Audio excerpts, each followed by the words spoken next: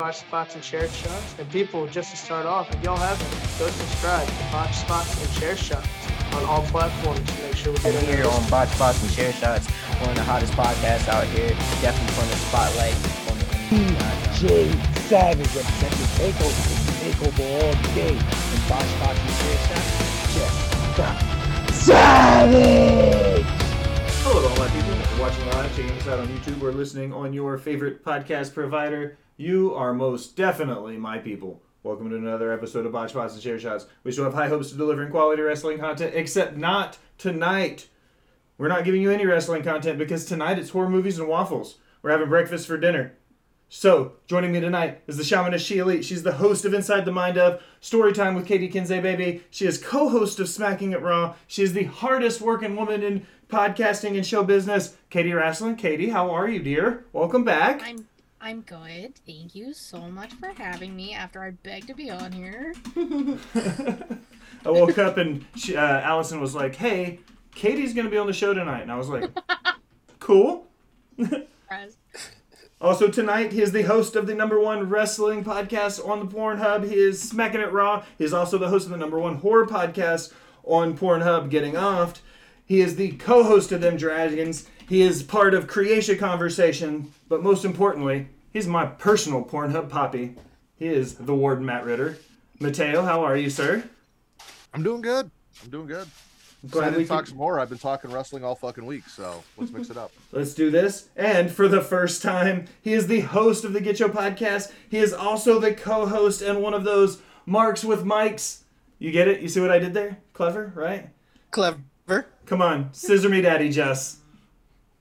Come on, that's right. We're here. Getting Off crew is in the building. We're ready to talk some chupacabras. My Asian twin down there in the corner. Let's do this. That's right. And joining the fray tonight, she's not in the Boss Bitches Corner because that's not what we do here. This is a different show. She's just one of the people.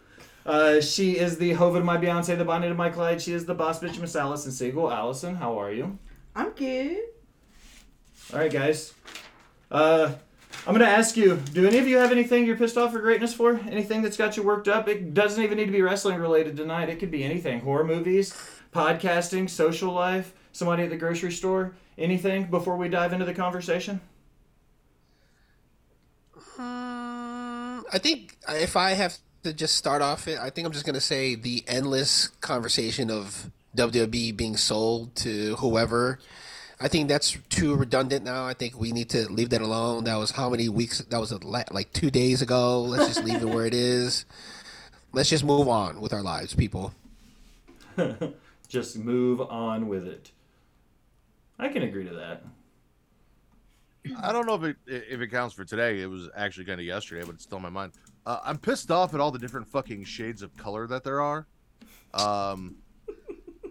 So I'm shopping with my wife, and she's looking to paint something, and she's looking at all these shades of color. And I was talking to her, and I said, our cabinets in our kitchen are green. And she goes, no, or not green, gray, sorry. She goes, no, they're blue. And I'm like, well, it's got a blue, but they're gray. And she goes, no. And then we're in the store looking at colors, and she said she wanted to paint something light blue. So I grabbed a light blue, and she goes, oh, no, that's not light blue. And I'm like, that's definitely light blue. And she goes, no, I was thinking something like that. I'm like, that's fucking white. And she goes, no, it's not white, it's blue. That's white. Then she holds them together. I'm like, well, yeah, if you hold it next to like pure white, you can tell that there's blue in it. But when you're looking at all of the blue colors, it looks white. And she goes, you're just colorblind. And I'm like,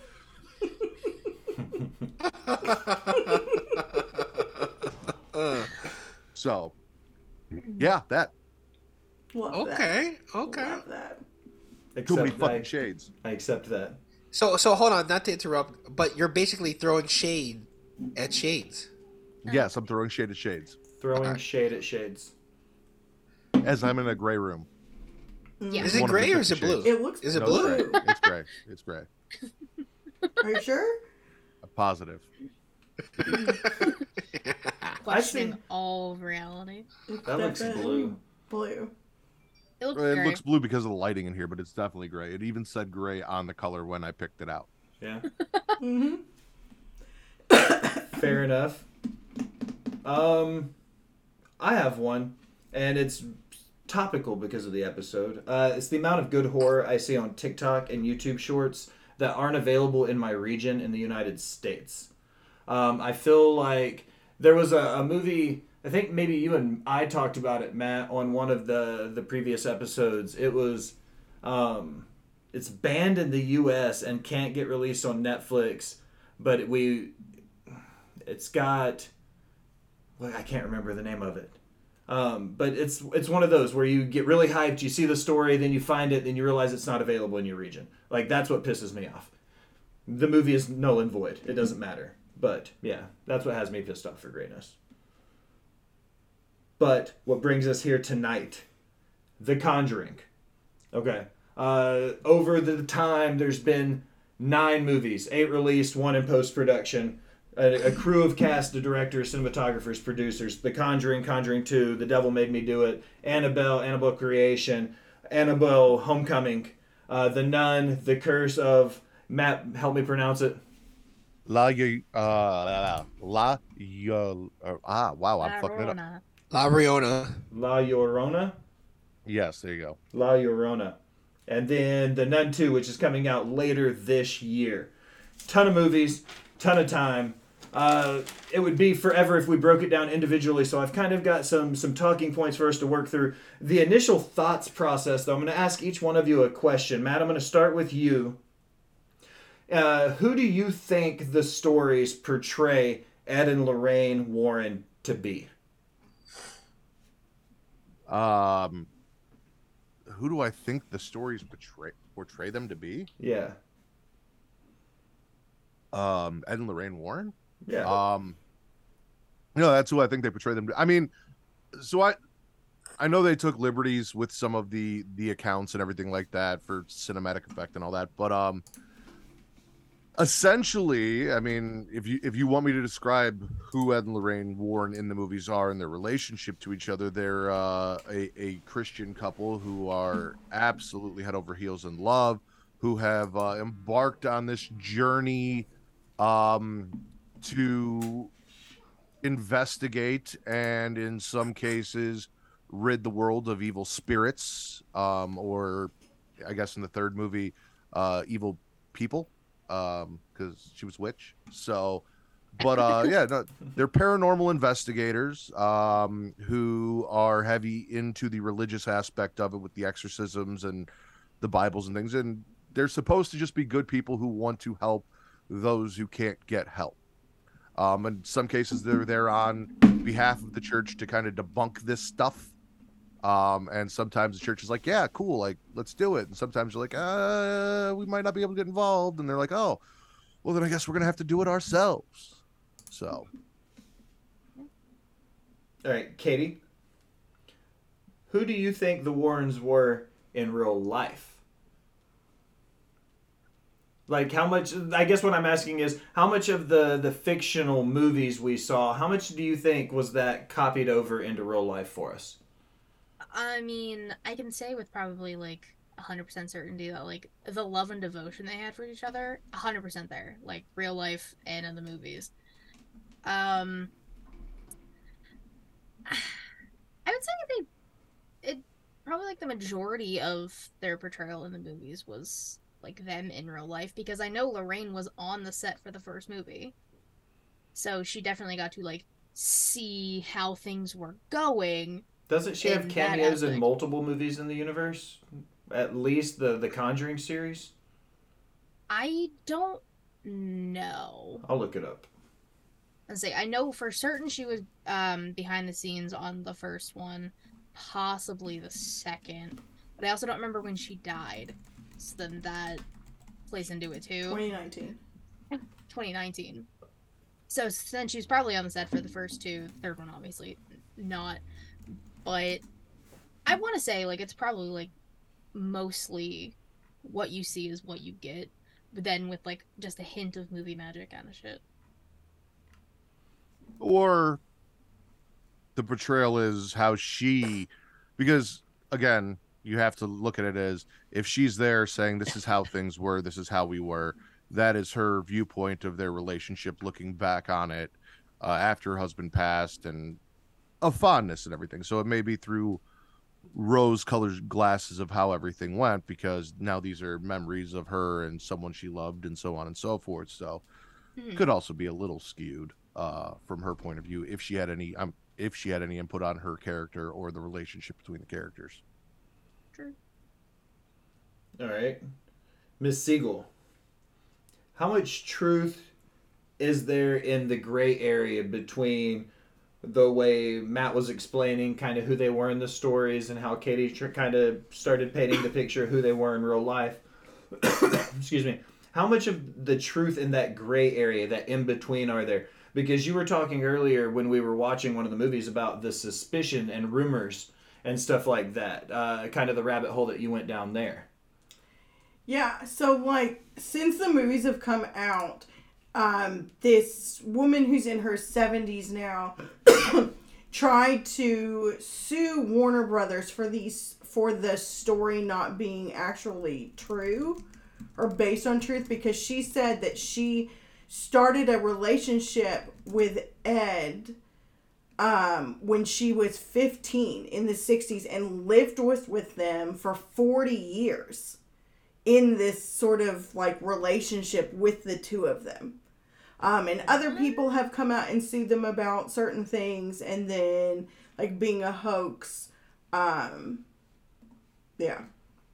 So. Well, I mean, with every paranormal activity investigator or paranormal investigator or whatever, that they're always, especially once popularity is gained, you'll see the same thing in religion with pastors and things like that, and it's a lot of the time there is truth behind it, but they always come under question for their intentions and whether or not what they're doing is real, so on and so forth. The more notoriety you get, the more people dig into things and question things and try and poke holes in things, but that also kind of leads into what I said at the end of Katie answering her question, whereas if Lorraine had poetic license to kind of help build who these characters were through her eyes, obviously this is how she wanted to see her and her husband's relationship presented. She's going to leave out the 15-year-old girl that lived with them and slept with her husband, so on and so forth. Like, that's not something that she's going to want in there, because she's probably not going to like how that looks to the public. Yeah. I believe the lawsuit ended up getting dropped. But yeah, she was specifically suing Warner Brothers. They either dropped or settled, I can't remember. But she was specifically suing Warner Brothers, which I found interesting, and not Lorraine and the family directly. I got to give Will credit, because honestly, I was so confused as to where this line of questioning was going, and I was like, Yeah, how high so did he was get I. before the show? Like, what is going on here? 6 foot tall. I think the person you're talking about is Judith Penny. That one. Really just look this up. I was looking for That's what I had to- lawsuits. I didn't realize they got sued for over $900 million for the guy who did the Warrens TV show in the 90s. Warner Brothers paid out $900 million in rights to get the rights to the Warren stuff, and I had no idea that happened. That was in 2017, so that was 2 movies in, and they spent almost $1 billion to get the rights to all the Warrens, everything that has to do with them. Apparently, I was just reading about it. Just rounding out the initial thoughts of who the Warrens were. You got the unlucky draw, because everybody else is this question's going to come up later for everybody else. Do you think the Warrens are the anchor characters in the Conjuring universe? I'm putting you on the spot first before everybody else. Interesting. I mean, it's like I would have to feel like when something is always happening, they're always there, right? So I kind of have to agree, like, they're the anchor of why these like demons or whatever have come. Like maybe when they were trying to get rid of something else came through, the whatever you want to say, the ghost portal, if you want to say the ghost Stargate. You know what I'm saying? Like something has come through there on the midst of them trying to get rid of something. So I would have to agree and say yes, the Warrens are the anchor. All right, so let's dive into the series then, and start looking at it, who the Warrens are and how the series gets going. Instead of, like I said, it's not, with it having 9 films, the amount of time we could do if we dissected every single movie, it would take a long, long time. So what I want to do is I want to look at it in The Conjuring, and then we're going to look at Annabelle, then we're going to look at the 3 spin-offs. So looking at the 3 Conjuring movies first, because it's kind of a woven web on how all of these stories intertwine with each other. So what we're going to do is we're going to kind of paint a picture and then kind of put it together chronologically as we go. Because the 3 Conjuring movies don't take place in chronological order. Matt, you're going to tee it off. The first Conjuring movie, it starts with a snippet of Annabelle at the very beginning, who doesn't come out until, that's actually the second movie in the series, but not the second movie in the Conjuring series. Conjuring came out in 2013, Annabelle came out in 2014. Right. So let's start diving into the first Conjuring series, introducing who Annabelle was, introducing the Warrens, and going from there. Yeah, I mean, as you said, the movie kicks off.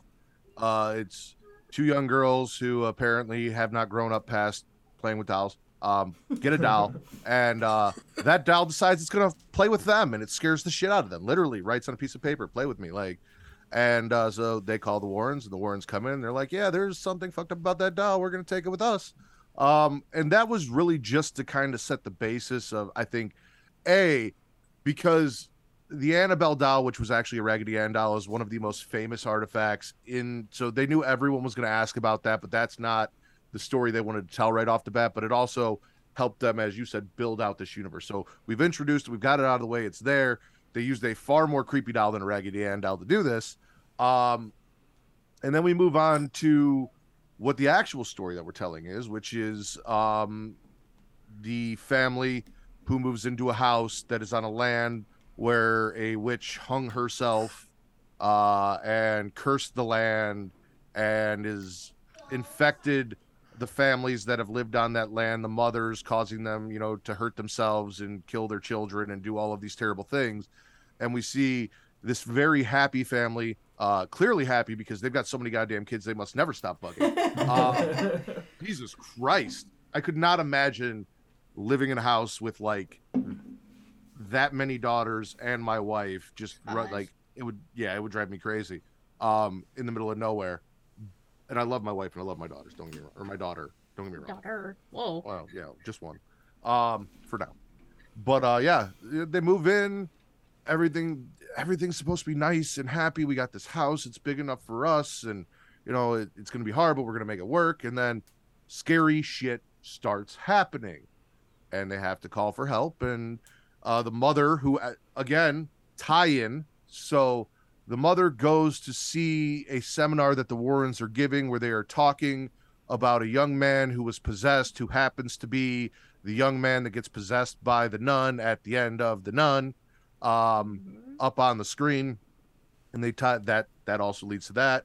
And then she stops and she talks to them and explains, and they come out and they check everything out. And they're like, oh yeah, no, upside down, crosses and things happening and knocking and all. None of this is good. We're going to move in for a little while and help you figure this shit out.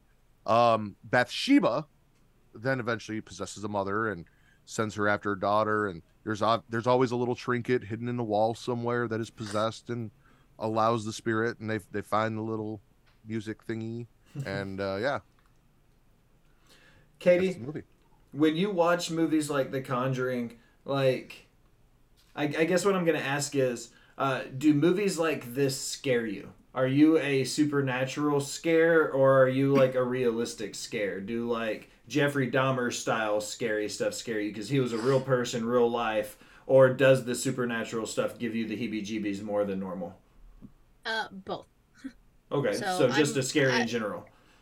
Yeah, so like I firmly believe in the supernatural stuff. Ghosts are fucking real. That's a point I will make right now. So that always scares me. Like Paranormal Activity scared the shit out of me for the longest time as a kid. So like that stuff scares me. But then like real life stuff, yeah, because people are actually terrifying because they are crazy. So that scares me, but I think the supernatural stuff scares me just a little bit more, I guess. So during the recent rewatch of The Conjuring, this is a question for all of you, and this is a tie-in to Getting Offed, because wrestling podcasts also exist in the same multiverse. I noticed the first thing I noticed when I was rewatching it was the clocks ticked off at 3:07. How the fuck did the ghost in the house know that it was 3:07? Like, because that was the first thing that came to mind. I remember that conversation you guys had on getting off, and then I immediately wrote it down, and I was like, this is going to be a reoccurring thing in every horror movie conversation I have for the rest of my existence, is how do ghosts know what time zone it is? Exactly. And it's not so much like how did the ghost know it's 3:00? It's they say that 3:00 is the devil's hour, the witching hour. It's when all the scary shit happens. But 3:00 for us is different than 3:00 for Katie. So I never got my answer from TikTok, by the way. Like, everyone's like, oh, well, they died in that time zone, so they go by that time zone, or well, like whatever. But I never really got like an expert answer. No one came out and could tell me, like, you know, if somebody who lived their entire life in Pennsylvania died in Chicago right when they got there, are they going to start fucking shit up at 4 a.m. thinking it's 3? Like, I never got my answer. I don't have an answer for Yeah, that. and the woman that, you know, the witch that killed herself on the property, like, that was in the 1800s. Like, was there daylight savings time? Like, this is the 60s. I forget when daylight savings time started. Like, you know. And if you even look at it from the, you know, the astrological side of it, about that's when the energy is there and the spirits can enter Earth. If you look at it from an energy perspective, then that has nothing to do with time zones. That's just in that moment. So if it's 3:07 in the morning and it's dark in Rhode Island, then that means on the other side of the world, spooky shit's happening in the middle of the fucking day. It's like 2:00 in the afternoon and like shit's getting knocked off the counter and stuff. Like, that's what I'm saying. There has to be some logic here, and until somebody gets us answers, I'm going to bring it up on every spooky conversation I have. So I have a question. When did the witch hung herself? 3:07. I know, but what year? Do you remember the year? So looking at the story, like just kind of to going along with it, stylistically compared to the other ones, do you think that when they started it, they had a $20 million budget? By the end of the movie, they're shooting with $150, $200 million budget. Did you think this is one of those series, like watching it, I didn't tell a difference. Like it didn't seem like from one movie to the other, they did a whole lot that really changed what they were doing. Sort of, as you get into The Nun and stuff like that with more of the CGI stuff. But like, what did you guys think stylistically from movie to movie as they go? Because they start with a lower budget, then get more expensive. I'll just answer real quick. To me, I think the Conjuring movies are kind of all the same within the same budget. I think. With like, you know, 2 and 3, they kind of had a little bit more money to play with, but they didn't go far away from the formula of what made them successful, right? But like the Nun, Annabelle, you know, they definitely spent money, and you know, give or take, you know, some of the graphics kind of took you out of the movie depending on what you think graphics should look like. So I think, in particular, I think the Nun has like kind of like the more money, but like, it's kind of a weak graphics. I don't know if y'all agree, but that's just me. I mean... Oh. Were you going to say something else? I was going to say it was 1863 that she killed herself.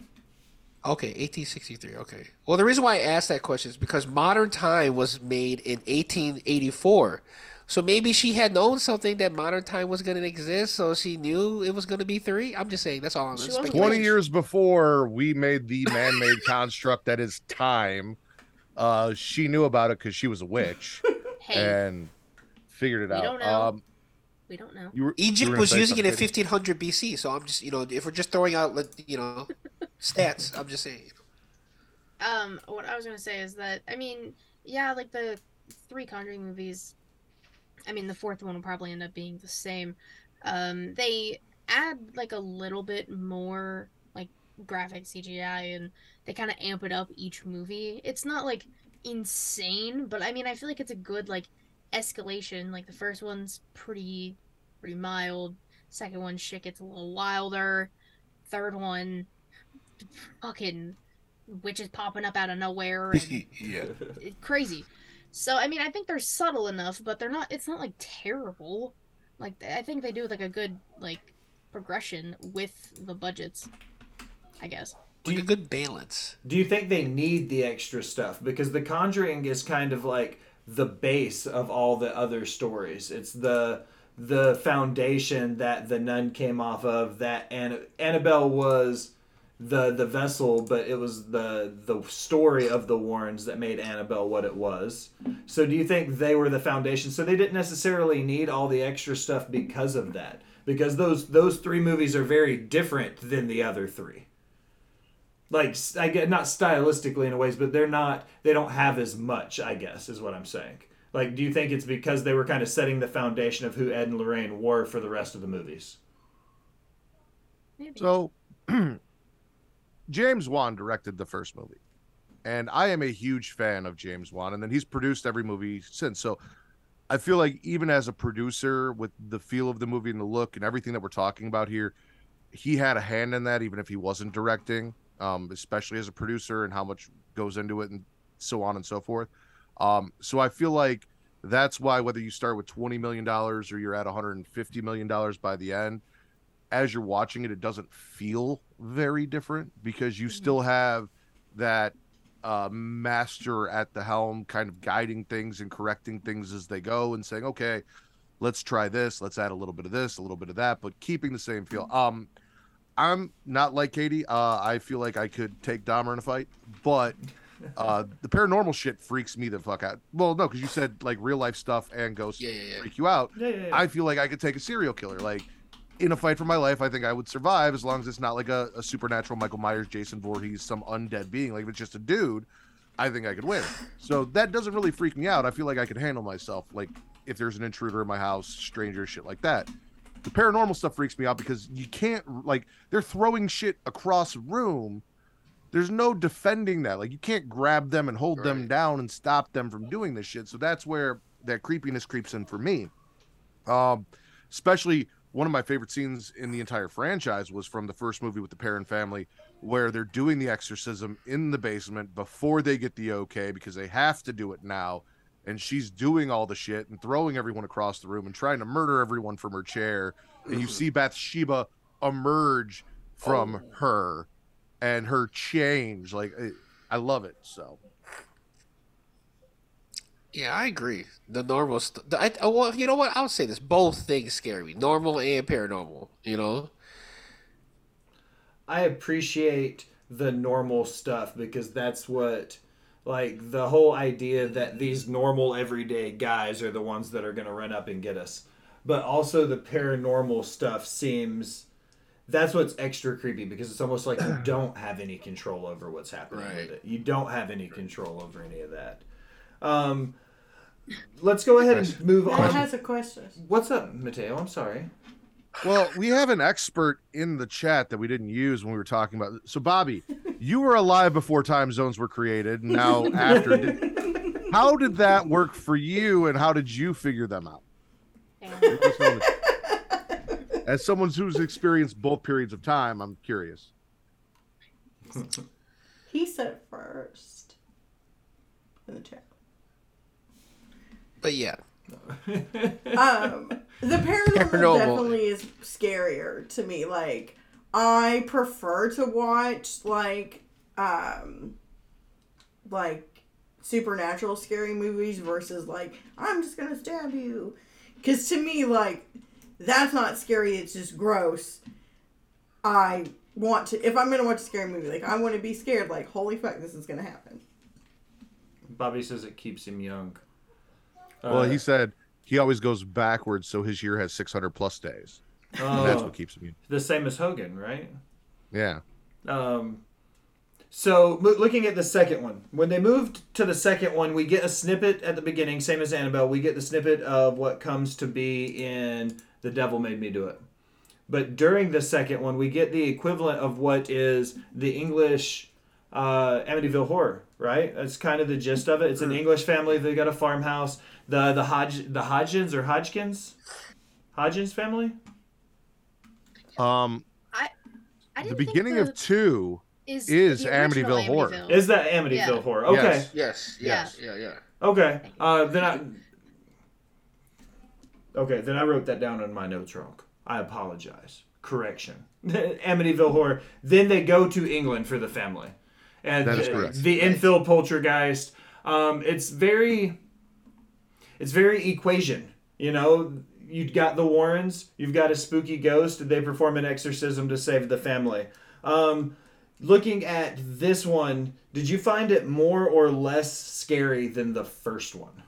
And I know that seems like a weird, like, not a weird question in a horror podcast, but like, did you like the second one more than the first one, just based purely off of the horror tactics? I felt like they were a little bit more jump scary with the second one.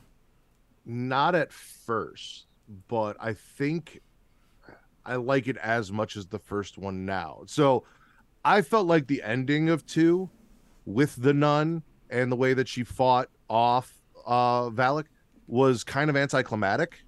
I felt like it ended really shortly compared to what we got in the first one with the exorcism of Bathsheba and all of that stuff. I was like, oh, but as you watch it and you notice more things and you see more things and you pay attention to, and as the universe grows and progresses and everything, I feel like I have a different appreciation for it. Also, there's a small little piece of me that really loves The Conjuring too, because so my wife wanted to dance to I Can't Help Falling in Love with You by Elvis at our wedding. And that is a song that Ed plays for them. And that is why I agreed to it, because it had a horror movie connection. I'm like, I'm good. So we danced to that song by Elvis at our wedding. Nice. So now every time I watch that movie and I hear Ed sing it, which I tried to get her to find a version of Ed singing it to dance to, but we couldn't do that.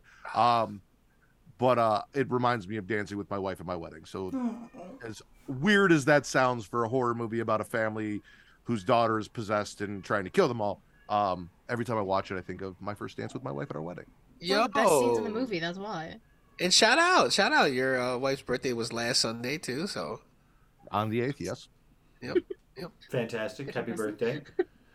We also got introduced to the Crooked Man in the second one.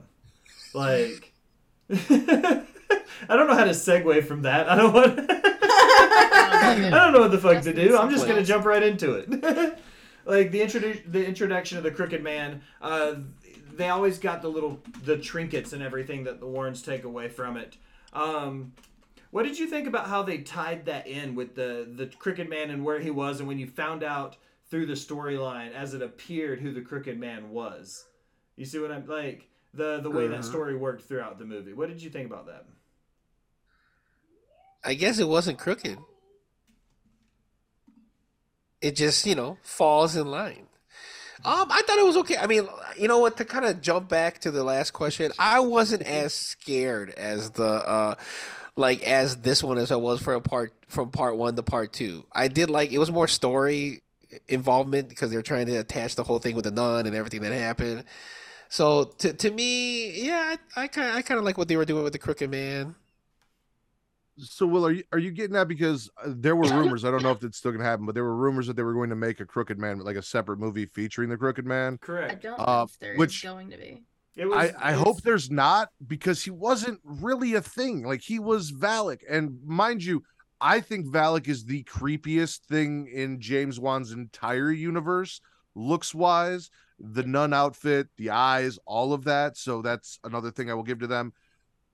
Bathsheba looked like her turning into whatever, but like that, and especially the way they do it in later movies with like the portraits and things, and creepy as shit. But when I heard that they were going to make a Crooked Man movie, I was like, how? Because all she was doing was using the old man as kind of her conduit to scare these people, but she was creating all of these visions and things, the Crooked Man, and making all of these things happen, and possessing the old man and all this stuff.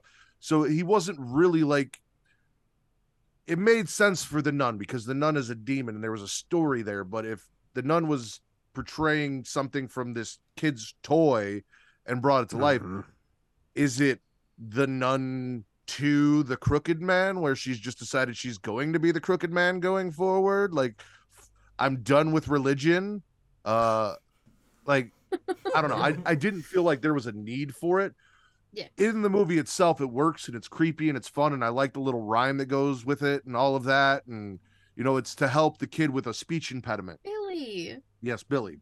With his stutter. Yeah. This one, I'm happy they're not gonna. There was talks that there was gonna be a Crooked Man, but last time I saw there wasn't. it was listed as part of like the Conjuring universe because apparently at one point they were talking about making like a short film. Okay. I don't know, Yeah. but It just feels like they're trying to capitalize on that viral what was it, the tall skinny Slender Man. Slender Man. There you Yes, go. that's exactly what I was gonna say. when I chose this initially, I was like, I really liked the Annabelle series. I just saw the third Conjuring for the first time not too long ago and rewatched it. I didn't realize it was very Fast and the Furious for me when I realized how many movies were tied into this universe and how much was going on with it. I was like, what did I sign up for? Because there were a couple where I was like, I had to rewatch some of them. And the second one was one of them where I wasn't super familiar with the story. I'd only seen it like once or twice. It did double the budget from the first one. And as somebody who asked about it, like, what do you think from progression from movie to movie? I didn't see a double in CGI or a double in production value or anything like that from movie to movie. To go from a $20 million to a $40 million budget. For me, this didn't show that gap and that jump. Something cool about this though is, so you can watch it in release order and you can get the story and everything's cool, kind of like the MCU, but also like the MCU, there's a chronological order that you can watch this in that Yes. gives you a whole different perspective of the movie. Like if I were to sit down with someone for the first time, I would watch it with them in chronological order because I'm sure we're about to talk about it. But when I first sat down and watched the first Annabelle movie, I did not love it. Then they did Annabelle Origins and it was Annabelle Creation, and then Annabelle Comes Home. Yeah. And those two I loved, and the way that they tied it in at the end to make it make sense for what the first Annabelle movie was, then into The Conjuring and all that. I'm like, oh, okay, cool. Now I like this movie more. But the first time it came out, I wasn't really feeling it. But if you watch it in that chronological order and you have Annabelle, I think if you technically did it, it would be like parts of The Nun and then Annabelle Creation and so on and so forth, and you'd work your way through. But I can't do like start a movie and then stop it and go watch another movie and then come back to it later. That's fucking stupid. That's just ridiculous. The Nun has gaps. I pulled up the universe for the timeline when you started talking, Matt. So The Nun has gaps between The Nun and Annabelle Creation, and then between Annabelle Creation and Annabelle, then between Annabelle and The Conjuring, then The Conjuring, Annabelle Comes Home, The Curse, then more from The Nun, then The Conjuring 2, then more from The Nun, then The Conjuring 3. So you'd literally have to watch The Nun in like 6 different periods to get it all to intertwine with the rest of the movies. No, thank you. So as wrestling podcasters, the lot of us here, the term long-term storytelling is something we talk a lot about. Do you think the fact that we're looking down the barrel of 9 movies now, do you think a producer, a director, a writer needs to have movies spread out over 50 years to tell the whole story? Was there anything in this timeline where you're like, we could have done without this, or this could have been shorter maybe? Well, I guess it depends if you're doing it from a wrestling angle like that. So then, are the Warrens the Universal Champion? Are they the Warrens double? are the Bloodline, and the Okay, Demon the Warrens are is the Vince Bloodline. Okay. McMahon. Okay, so the Demons is Vince McMahon. Okay, so then the Nun, technically, I guess you could say would be Kevin Owens at this point, or is that? God. What is even happening That's here? exactly what it is. The Nun is Kevin Okay, Owens. okay. You're good, Jess. Okay. So then I guess you could say. Okay, so then I guess, I don't know when would they stop. I mean, I guess if there's so many materials that the Warrens have to use, then I guess they could keep telling that story. Just like how everyone's enjoying Roman Reigns. Why make him lose? Well, I'm Right? pretty sure the next Conjuring movie that's coming out, which is the 4th one, is the last one. Which is kind of a bummer because they gave us Annabelle Comes Home, and in it we got a So many bunch things. of different things, the boatman and the bride and that samurai suit and the little clapping monkey and the TV. Like they showed us all of these things. Each one could be its own story because this isn't, I don't know if they feel like it is, but this isn't something that needs to go chronologically. You can tell all of these different stories from the Warrens' lives and get all of these movies out. See, I love franchises. I do. I love Friday the 13th, Saw, Nightmare on Elm Street, Halloween is my favorite. Like, I love continuity. I love being in this universe, and it is absolutely something that could have carried on and gone on.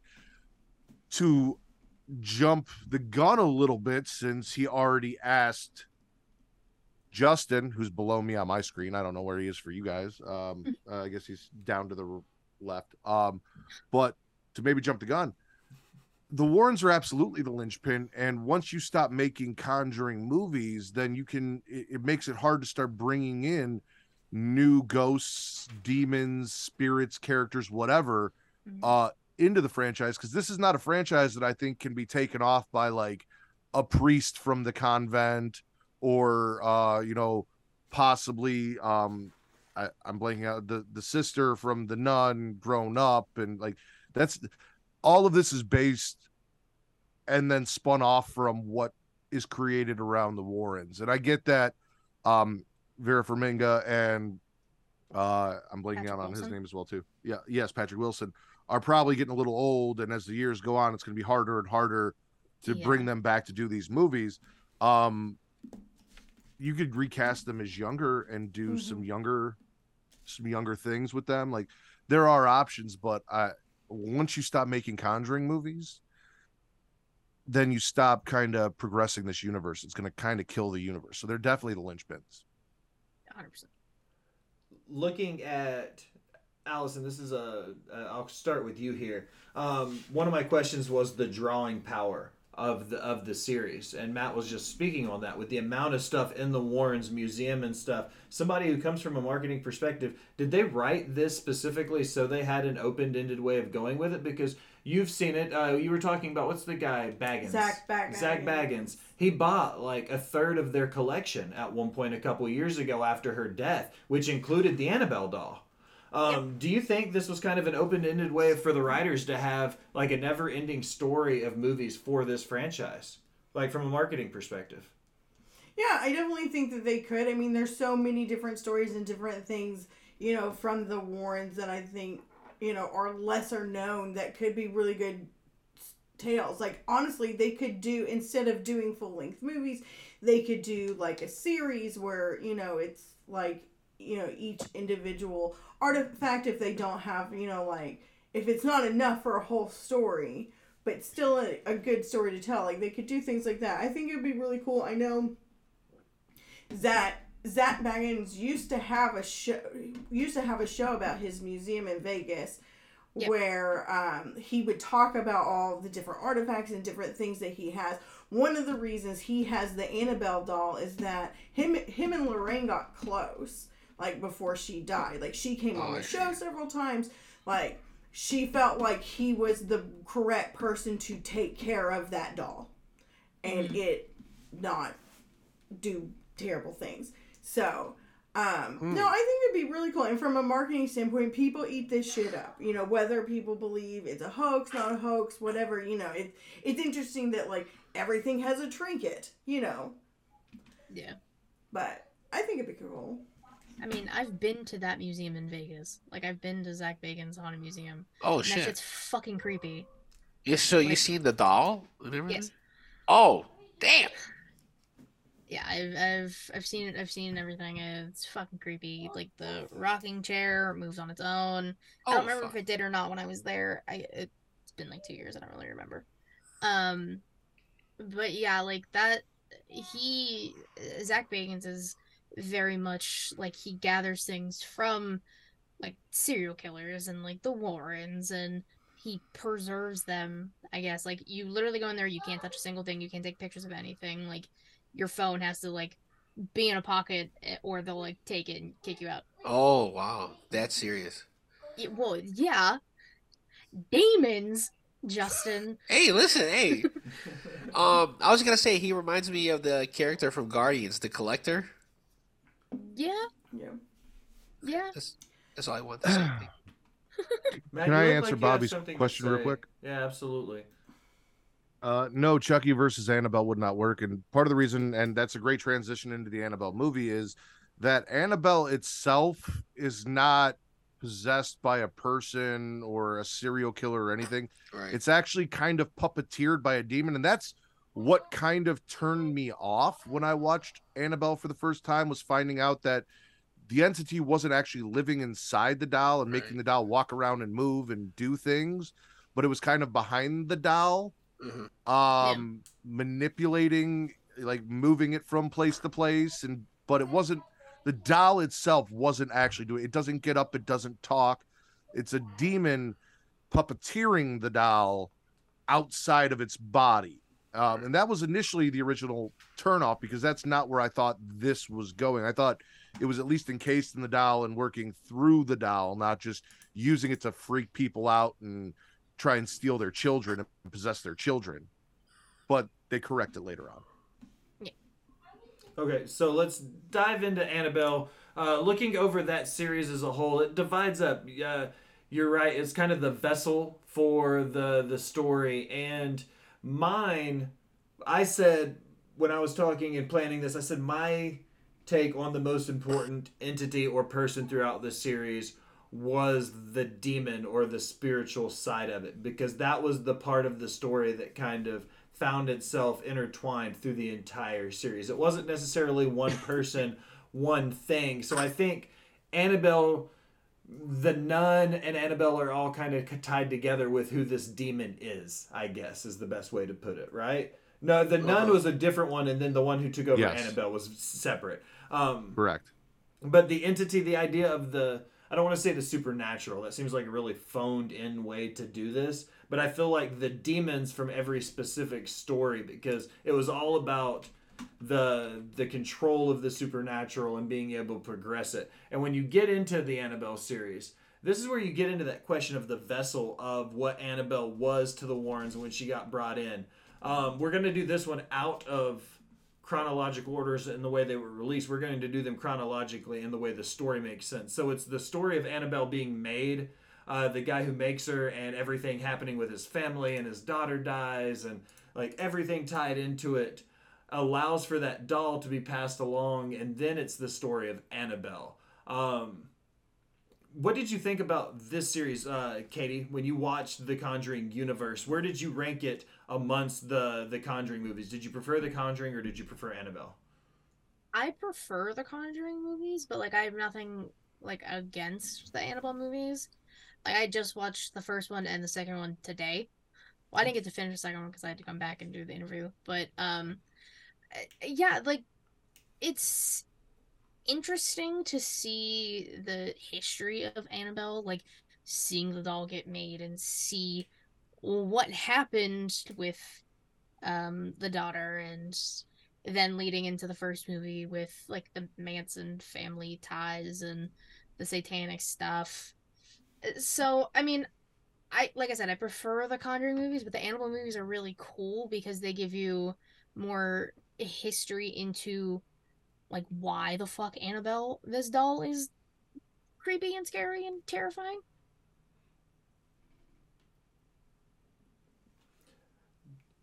You haven't seen any of the Annabelles yet, have you, Al? I'm sorry, Katie.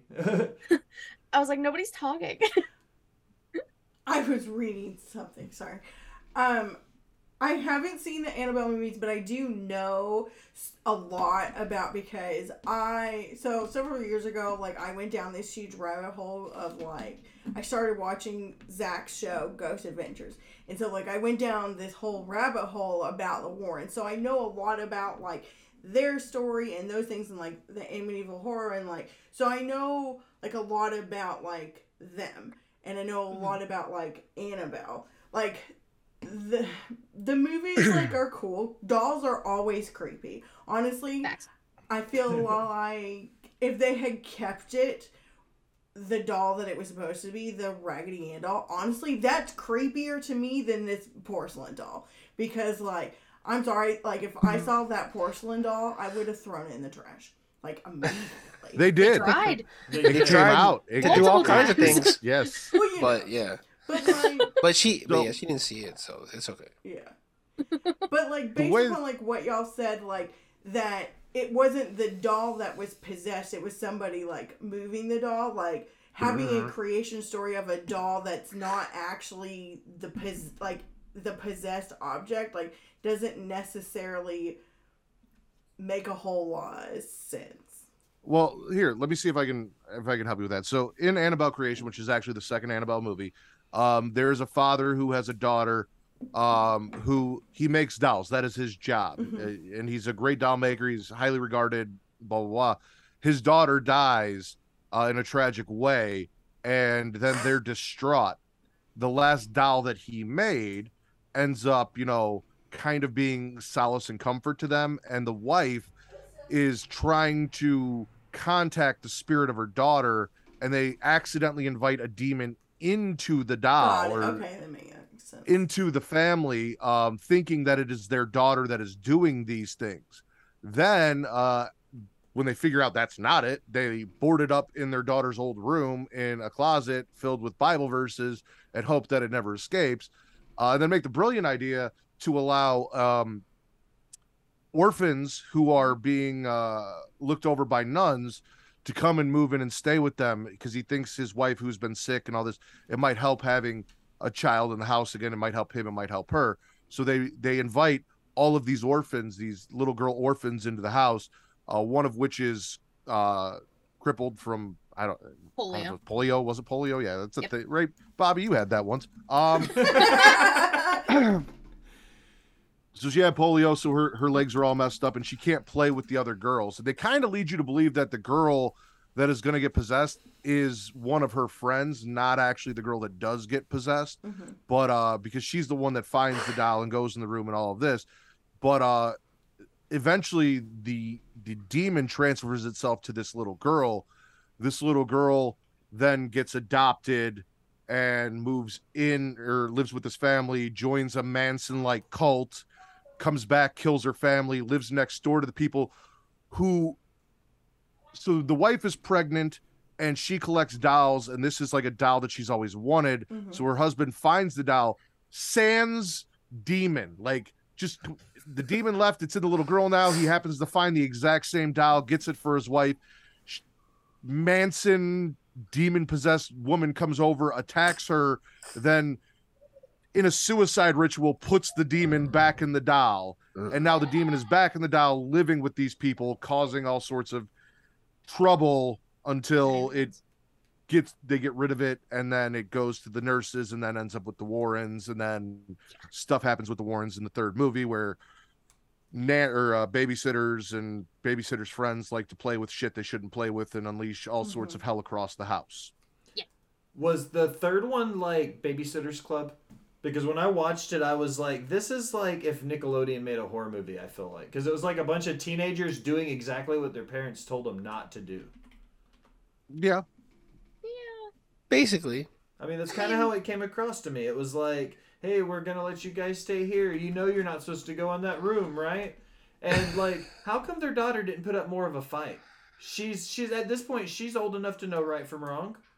But she has no friends. Nobody likes her. They think she's creepy. So this is somebody who, her babysitter is someone who's nice to her. It's the closest thing she has to a friend, and her babysitter's best friend also the same way. And you can kind of tell, like, even though he's mean to her, she kind of has a crush on the babysitter's friend's little brother, who's the one that's mainly picking on her at school.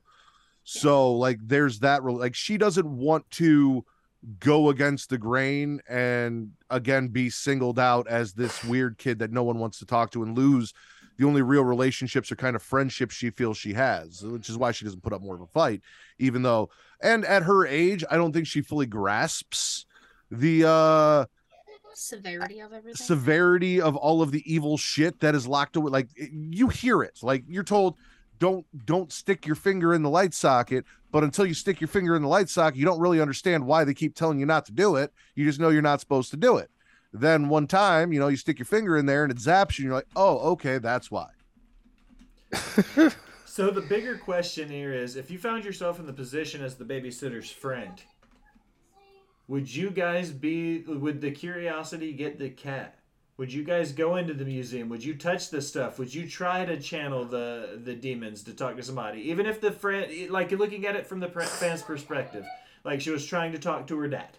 You know, even as something because as of innocent, the severe guilt of the fact that she crashed the car that her dad died in, and she has felt guilty this entire time that she killed her dad, and she just wants to apologize and talk to her dad one last time because she is overburdened with grief and guilt and feeling like she's the one that was the reason her dad, or she's the reason her dad died.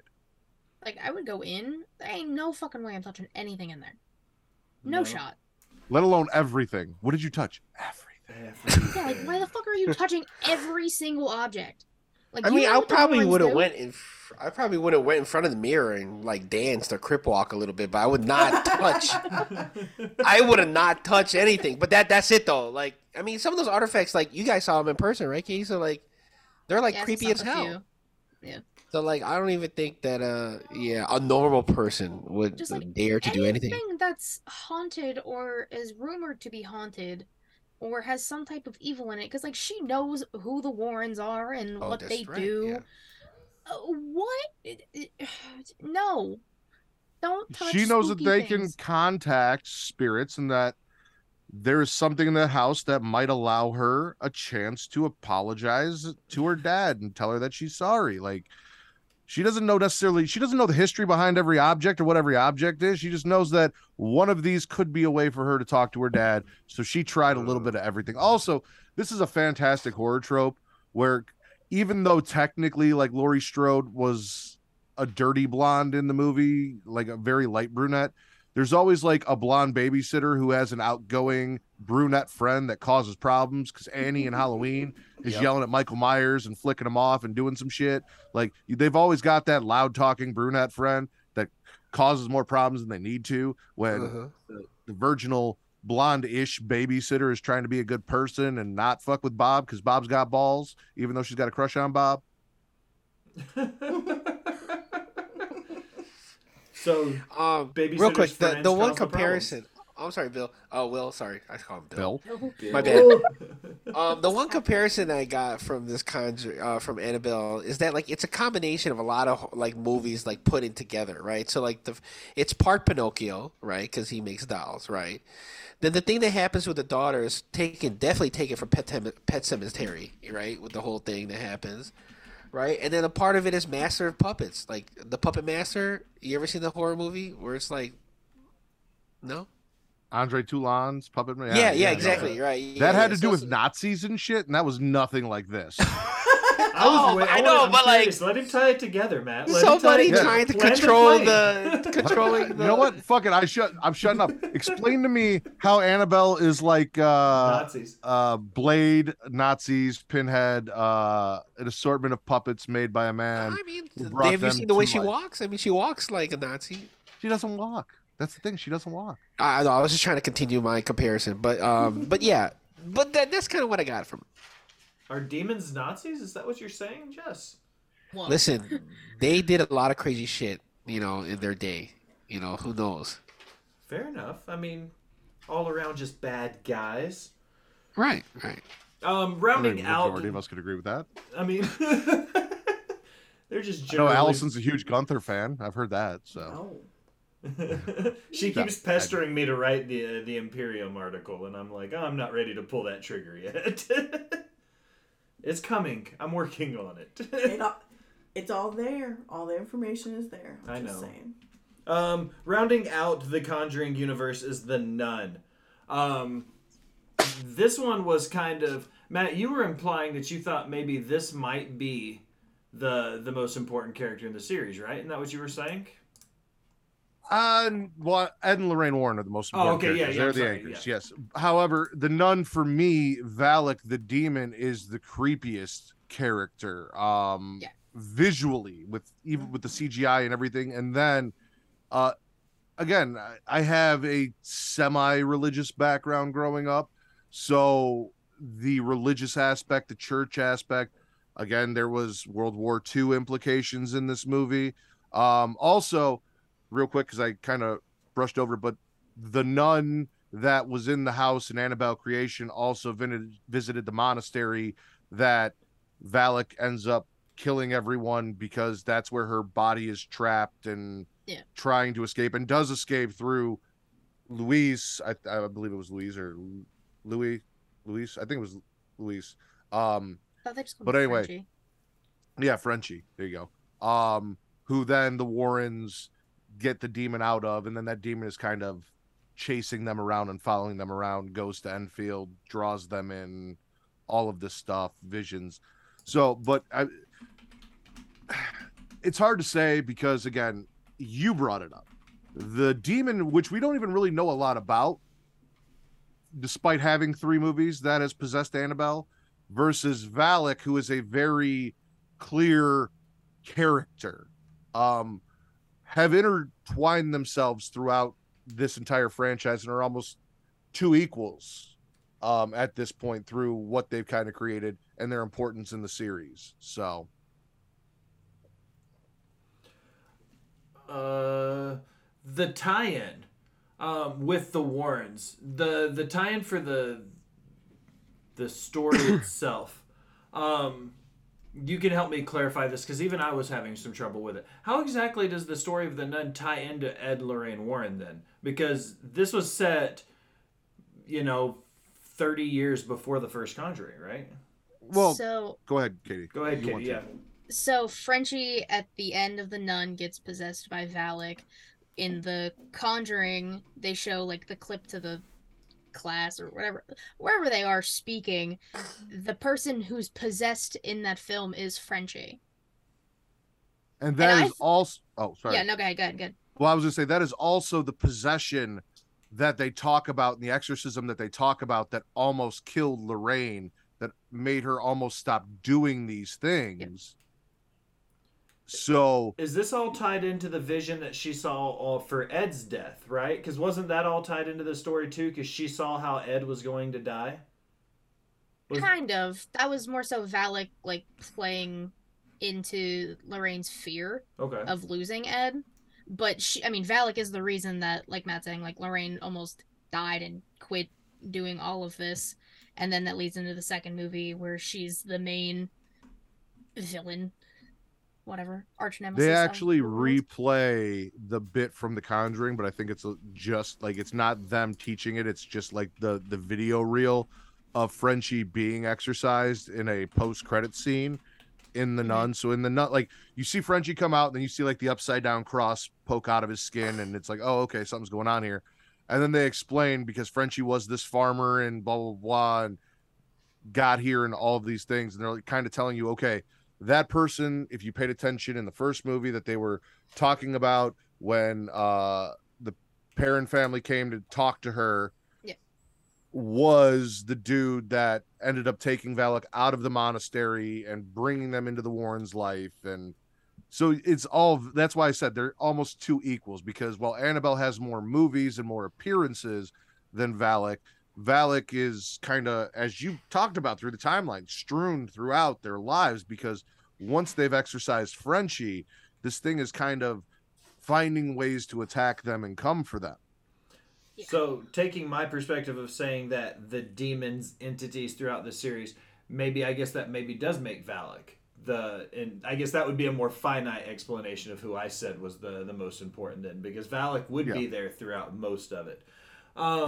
The Curse of La Llorona was specific with the Annabelle series. It was tied into that story, but it was specific to the groundskeeper of the story, right? What was his name? It was Father Perez. Yeah, the father. Perez. Yeah. Did you guys watch that one? I've seen it once. It's been a while. Yeah, I've seen it once. I've seen it twice. Also been a while. Not my favorite in the series because even though and that was the point I was trying to make earlier. So the connection here is only Father Perez, and taking a priest, taking a nun, taking an ancillary character from another movie, and then going off on a journey with them. I don't have a connection with Father Perez, even getting into this section for the Curse of La Llorona. La Llorona. Listen, I practiced it when I was sending it to him, and then I've been practicing it here for when I had to say it, and I still fuck it up every time. But La Llorona. Anyway, Llorona. It's actually in Hispanic culture a very prominent Folklore, tale. yeah. It's a very big folklore that they touched on here. But again, I didn't even realize it was really part of the Conjuring universe until I realized that it was. Like, it didn't feel like the other movies, and because Father Perez was the only one that was tying them together, it didn't. It's that, like I said, it's exactly what I was talking about. Like, that is not enough to continue a series on. Like, you can't just have ancillary characters investigating ghosts around the world and be like, oh, it's part of the universe because you saw him in this movie one time. It's not enough. That's why Ed and Lorraine are the linchpin. Right. Yeah. Is this one of those situations like with Halloween 3, where it had to do with the witches? It's the same universe, but really didn't have anything to do with the Michael Myers story. Whereas the Curse of La Lorena, if you took it outside of The Conjuring, Llorona. You speak Spanish. I do, but right now I'm. Yeah, I know. But right now Vince is gonna be disappointed in you. He's super disappointed. He was talking dirty to me in the chat, and I ignored him. I'm sorry, Of course he Vince. fucking was. He left. Is this one of those stories where if you took it away and you didn't have anything about The Conjuring, like, do you think it would be good as a standalone movie on its own? Yeah. Like, it's a good story, like, especially because it is okay, Matt disagrees, but it's more, I like the story behind it, like the fact that it is a very well-known folklore in Hispanic cultures and stuff like that. Yes. It very well could. I just, it's just one of those things where, like Matt said, you kind of just forget that it is a part of the universe because only fucking Father Perez was there, and he's not even in the whole movie, if I can remember. Right. I mean, to be honest, even though I like the folklore and everything, how it ties into the culture, I could do without it, to be honest. It doesn't really push the movies forward other than just having the one character, you know? But that's, I mean, because you don't see anything else like in the other movies from that series, so. Just loosely tied to the entity. Yeah, right? yeah. Just loosely, like, he's getting the stuff because of the doll, but there's really no other reference to the doll, right? Basically, yeah. Okay. All right, guys. It's not my favorite. It's not my favorite in the franchise at all. Oh, mine either. There's only two of I us don't know that... Oh, sorry, Matt. Go ahead. I was gonna say I honestly like I said, I love James Wan because he also did Insidious. He's done Lights Out. He's done a lot of really good horror.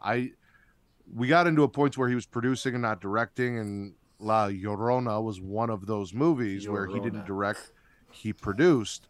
And I honestly, like, whether it's connected to the Conjuring universe or not, I don't feel like if it was separate, I would like it anymore. Whereas Halloween, to your point, 3 has kind of built a cult following. I don't think that this movie is going to build at any point a cult following where it's going to be, in some circles, the most beloved of the universe. I really don't see that. So, I mean, it definitely would never rise to the cultness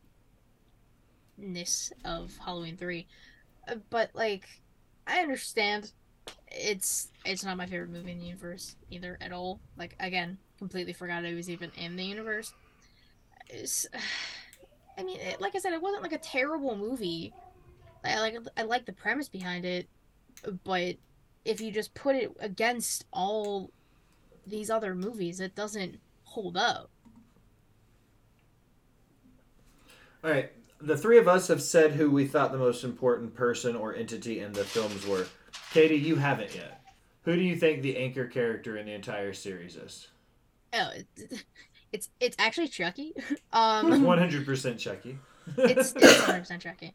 I think it's the Warrens because they have some connection to every. Again, besides Carson, I don't know, but like that's besides the point. But like they have some connection to the rest of the movies, and they're kind of the reasons why these things are happening, and can fix and or save the people that are infected by these demons. Al, I know you have a very you kind of have the same vibe, but you have a different explanation for your answer because we've already talked about it. Who is the most important character in the series? I think it is Lorraine specifically. As a clairvoyant, like the demons are attracted to her. They do the things to her. Ed is the one that like makes it all go away, but she's the one that is attracting everything. Everything is attracting to her, and that's using her daughter to get to her. Yeah. I can agree with that. All right, guys. I think we've done about all the damage we can do for one night. Talking about horror movies and such. I appreciate y'all stopping by. Let's plug our stuffs and go home. Miss Katie Kinsey, I'm going to start with you. Plug your stuff. You can follow me on Twitter at KatieRasson13. The link to I'm about to get things She Leads Showcase, twitch.tv/She Leads Showcase, typically Thursdays, 6 p.m. Eastern, youtube.com/She Leads Showcase. I say watch your videos because they're way more entertaining. Anchor, Spotify, Google Podcasts, Apple Podcasts, if you want to listen. She Leads Showcase is the weekly podcast show. Oh my god. Sorry, things are happening. Like I said, She Leads Showcase is the weekly podcast I do. Inside the Mind of is an interview series I do. The latest one with Krista B from Those Wrestling Girls is out. I just did one with Joey from the Angle Podcast. That'll be out next Monday. And there's a bunch of other shows up on the channel if you want to go check them out. Allison got the creepiest doll. Just for the people who can't see it. Just That's all I got. plug your stuff, sir. And thank you, Katie, as always. Yo, you can find me on Get Your Podcast on Twitter, Get Your Podcast on Instagram. If you can't find me there, you can find me on Marks and Mikes. I just dropped an episode with my homegirl Jizzy talking about adult shit called Lechon Diaries, so that's going to be up right now. So, yeah, check me out. Mr. Ritter. And as always, you can follow me at Matt Ritter, MATTRIDDER on Twitter only. Also, getting off. If you're into the horror and you want to check out more horror, come check that out. Katie, Reek, Justin, and I are going to drop something next Saturday. I just still don't know what it is. Today's still Sunday, so next Saturday. This upcoming Saturday, the next one. The next Saturday, we'll be live talking either Christmas horror movies or doing a watch along to a Texas Chainsaw Massacre porn parody. I really need to figure out what we're doing. We really do. Yeah, so we'll work that out. But that is that. Getting off on Twitter only. Creation World is a banner under which the Smack and Raw podcast exists. You can follow them on Twitter and Instagram at It's Creation World, ITSCREATIA World, or creationworld.com or facebook.com/Creation World to get everything that we do. Getting off, Smack and Raw, hashtag Them Dragons, Creation Conversation, Super Flash Year of Tomorrow, or Creation Comics now. All those things. Go check it out. Miss Siegel. You can find me at JustAGirl918 on Twitter, Instagram, and TikTok. I am at 520 TikTok followers. So close to 1,000. We're halfway there, people. But yeah, follow me. I've got some stuff. Working on a couple of my own solo projects, so that should be fun. Woo. I appreciate you guys coming by and hanging out with me. I know much more about wrestling than I do horror movies, but I still like talking about them. They're still fun. Love horror movies. Oh, yeah, for sure. So Thanks for the invite. absolutely, I appreciate it. But now as we close another episode of Botch Spots and Chair Shots, I want to take a minute and thank you for listening. Remind you to go wherever you do anything on the internet, like, follow, subscribe, unsubscribe, then subscribe again. Leave a comment telling me how great I am or how terrible I sound. Either way, it helps the algorithm and it helps find new listeners. If you're feeling really generous and be one of VIP people, head over to Rivet City Radio on Patreon and donate to the Rivet City Radio Podcast Network. You get some fantastic swag, we get some fantastic guests. It's a win-win. For Katie Wrestling 13, for Get Your Podcast, for MATTRIDDER Matt Ritter, and for Just a Girl 918, I am the Will Gray. Thanks for stopping by and listening, my people.